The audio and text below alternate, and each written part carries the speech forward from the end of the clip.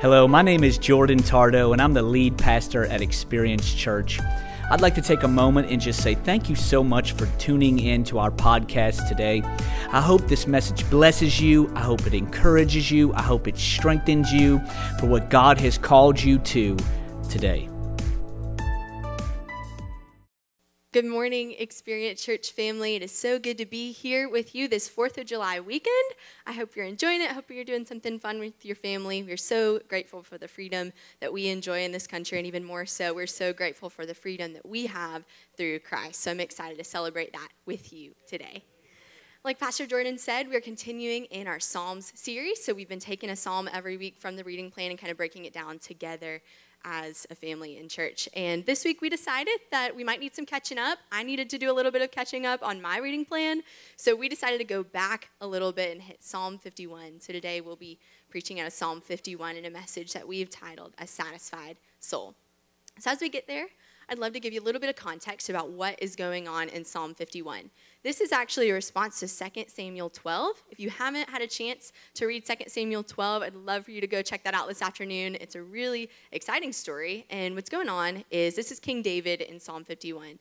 And he's responding to this guy named Nathan, who is a prophet. Basically, Nathan is calling him out because David has been caught in this really difficult and destructive sin that should have disqualified him from being king and walking in the things that God has called him to. See, David was king, and David was in Israel while all the other armies were out fighting battles. And David is walking around, and he notices this beautiful woman named Bathsheba bathing on the roof. And David uses his power to his advantage. Instead of walking in the authority that God has given him, and he uses that to step into sin, he commits adultery with Bathsheba. Not only that, he tries to cover it up. He commands the commander of his army to send Bathsheba's husband to the front lines, essentially murdering him so that he could try to cover everything up. Now, I don't know if David had a press secretary, but let me tell you, David was having a bad day, but his press secretary was having a worse day. I don't know how you clean that up. After you kill a guy, you commit adultery, you're trying to do the whole deal, and you're still king of Israel. I don't think that's going to work very well. So Nathan is calling him out, and this is the response that we get in Psalm 51. And some of us may not be able to relate to David's story in that sort of sin, but I wonder that when we look at this story where David is still somehow satisfied in his relationship with God after this situation that should have disqualified him, I wonder if you and I have ever wanted true satisfaction in our relationship with God, but somehow we were worried that our sin would disqualify us. If that's ever been you, I know it's been me before, this is where we meet David today.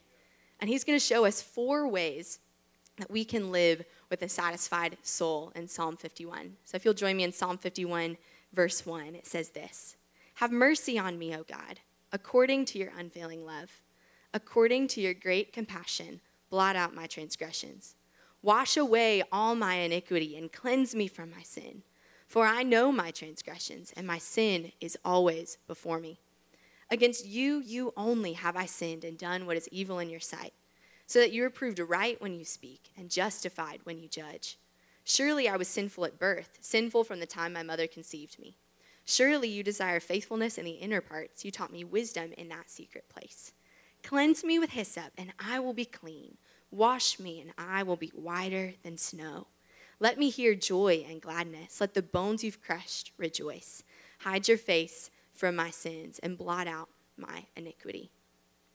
To have a satisfied soul, David says we first must be emptied through confession. Emptied through confession. See, in verse 1, David says this: "Have mercy on me, O God, according to your unfailing love, according to your great compassion." Confession can happen only because we trust God's character. When David's confronting the sin, the very first thing he says is, "Have mercy." Why? Because of your great compassion. Not because my apology was really, really good. Not because my sin wasn't actually that bad, so we should just sweep it under the rug and not pay attention. Not because God didn't know what was going on. God knew David's sin, and David was saying, because of your character, I'm going to confess. See, only God is both just and good. Only God is powerful enough to save us from our sin and compassionate enough to do so. Confession can happen because we trust God's character. David goes on here in verse 3. He says, "I know my transgressions." David knew what he did wrong, right? It wasn't just this general feeling that we sometimes feel like, I could do better. I'm kind of a good person, but I'm not really quite there. David knew exactly what it was that was separating him from God. Exactly what it was that God was displeased with, that God knew was keeping him from relationship with him. This reminded me of a kind of funny story from growing up. And before I tell it, before you send me an email about how I should have known better, please remember I was 7. Have some grace for me, please. I was 7. Okay, cool.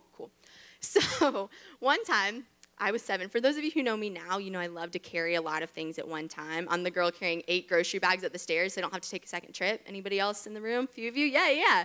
So this has always been me. So 7-year-old me was minding my own business in my 2nd grade class, and this kid named Ryan comes up to me, and he asked me to point something out in the room.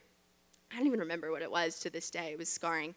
And so I'm just holding the stuff, and Ryan's asked me to point something out. And I had one finger free, and all the things that I was carrying, I had one finger free, so I pointed out the thing in the room that he needed to pay attention to. And all of a sudden, Ryan, storms away, goes and gets the teacher. The teacher comes up to me, Ryan comes up to me, and she goes, "Meredith, you need to apologize." I was like, "For what?" I literally didn't know what I did. I was just pointing to something. He asked me to help. I was being helpful and kind. Didn't work. She was frustrated with me. She's like, "Why are you playing dumb right now? You need to apologize for what you did." I was like, "My mom told me pointing was rude one time. I'm sorry. Maybe that was it." Turns out the only finger I had available at the moment to show him the thing in the room was my middle finger. And I didn't know what that meant. I was 7, guys. So I'm just pointing out something in the room, thinking I'm being super helpful. And that confession did nothing for me. I eventually said sorry just so they'd get off my back and I could go on about the day, confused still, but whatever. And that confession didn't do anything because I didn't actually know what it was I was sorry for.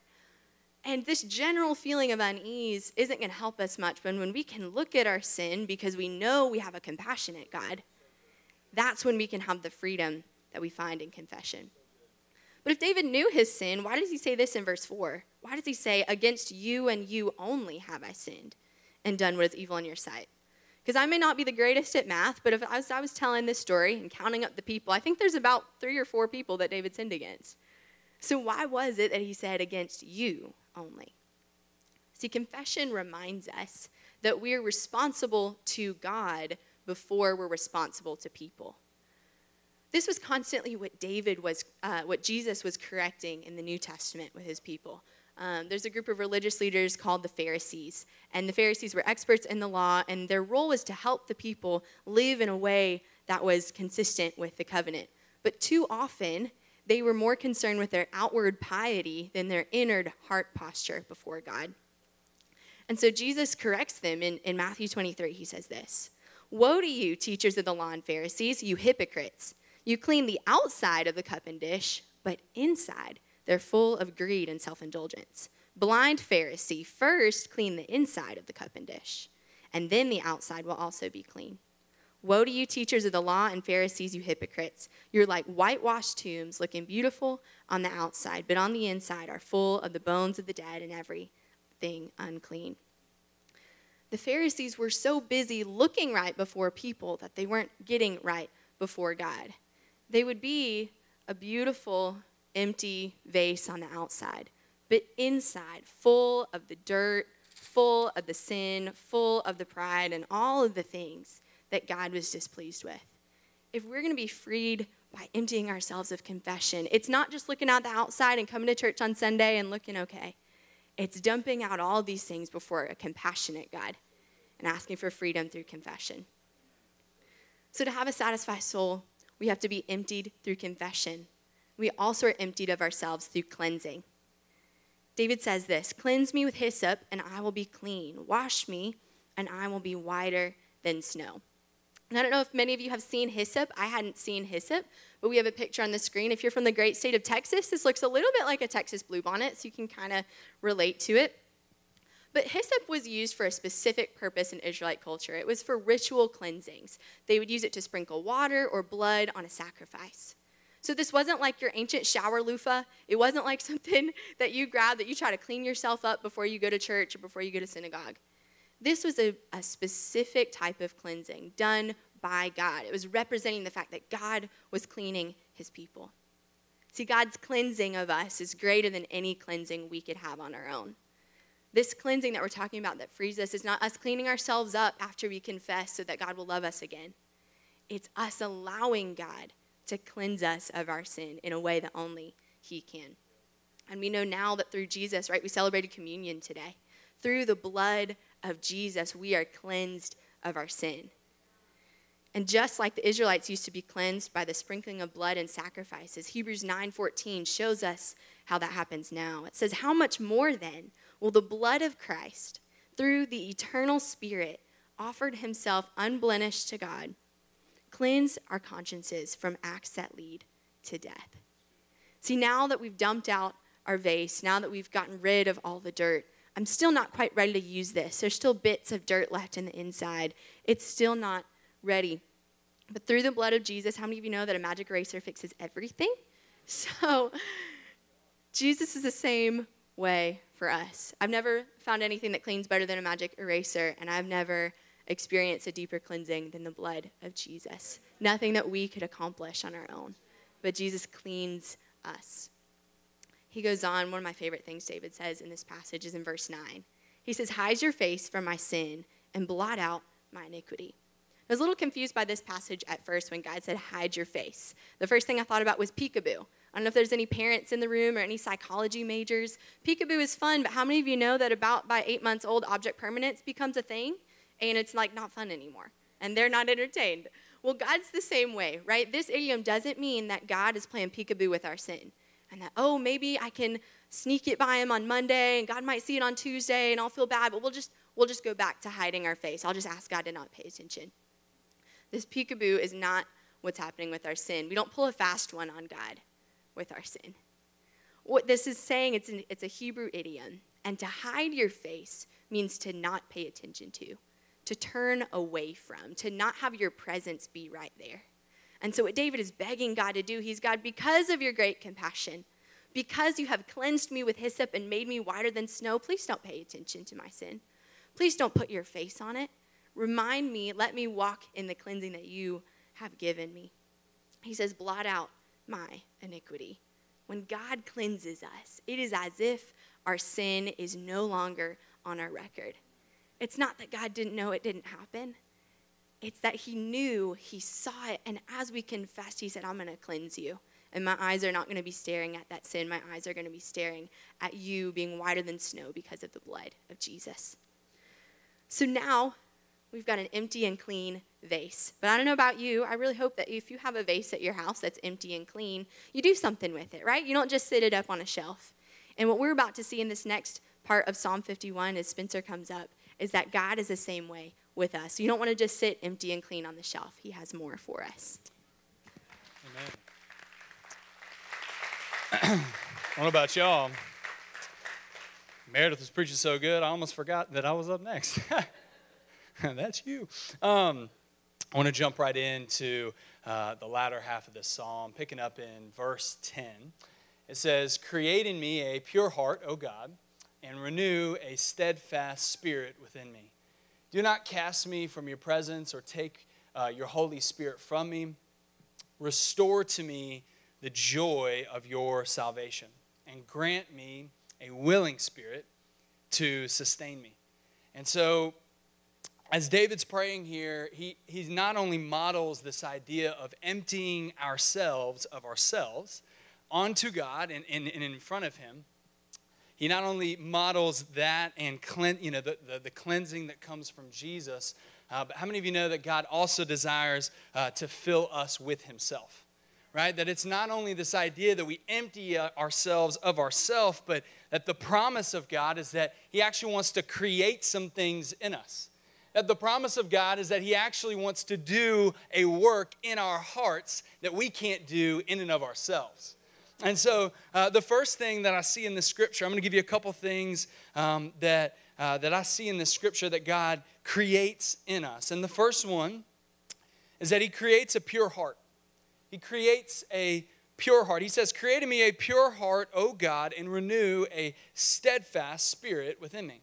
Now this word create here means, in the Hebrew, it means to make or to call into existence.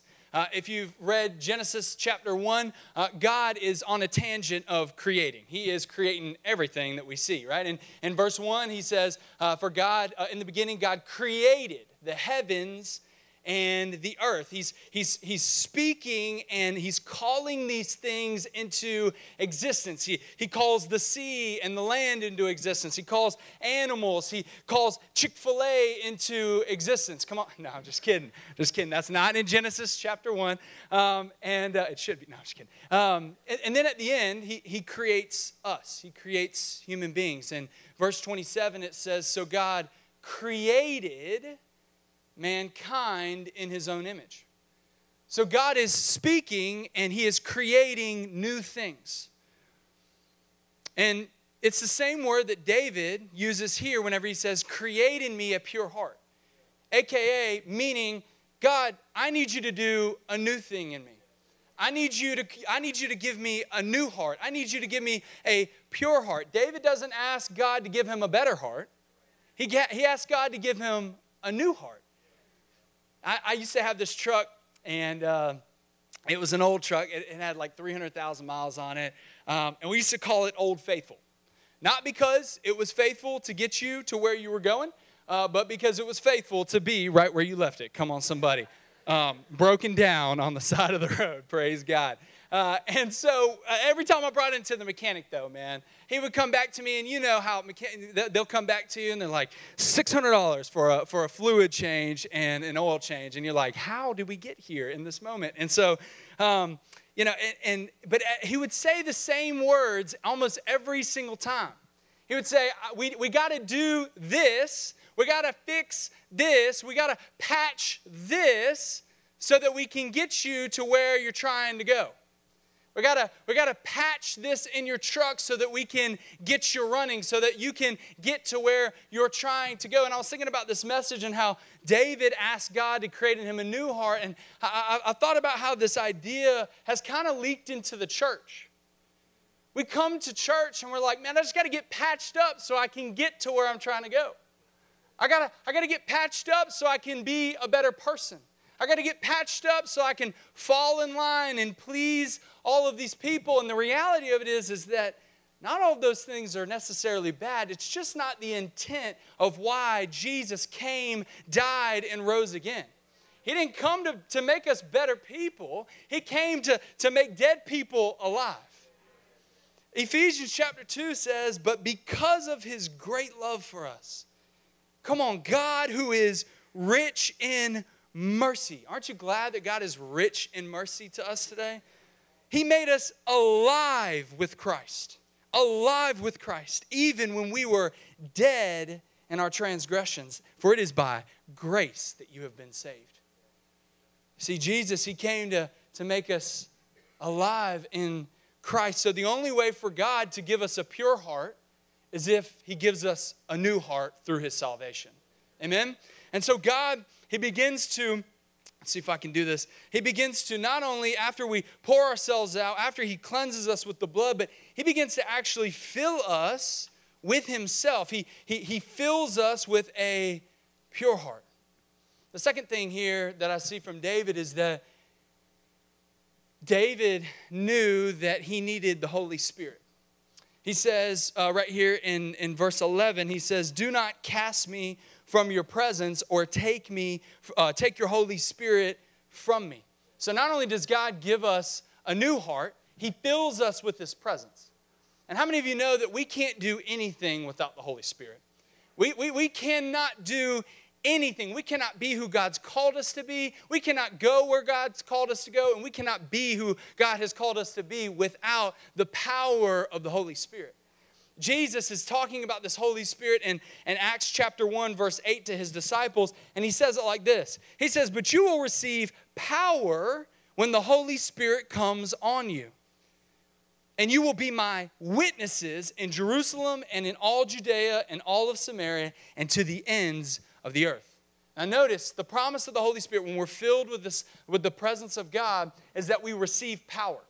But how many of you know that we don't just receive power from God to go and further our own agendas?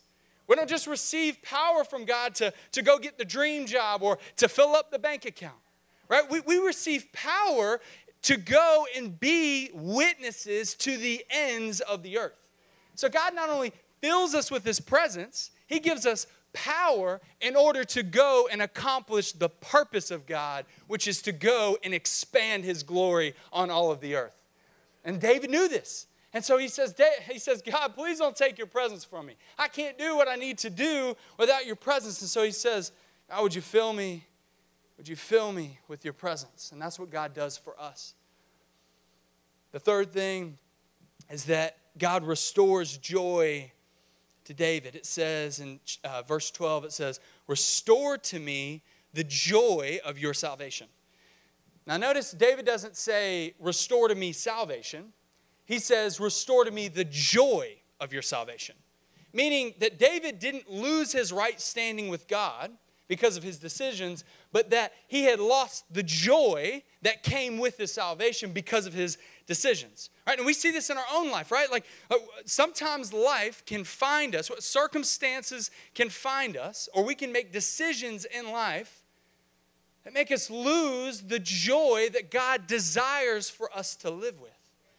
I've defined joy today as it's not happiness because of our surroundings, but it's contentment outside of our circumstances.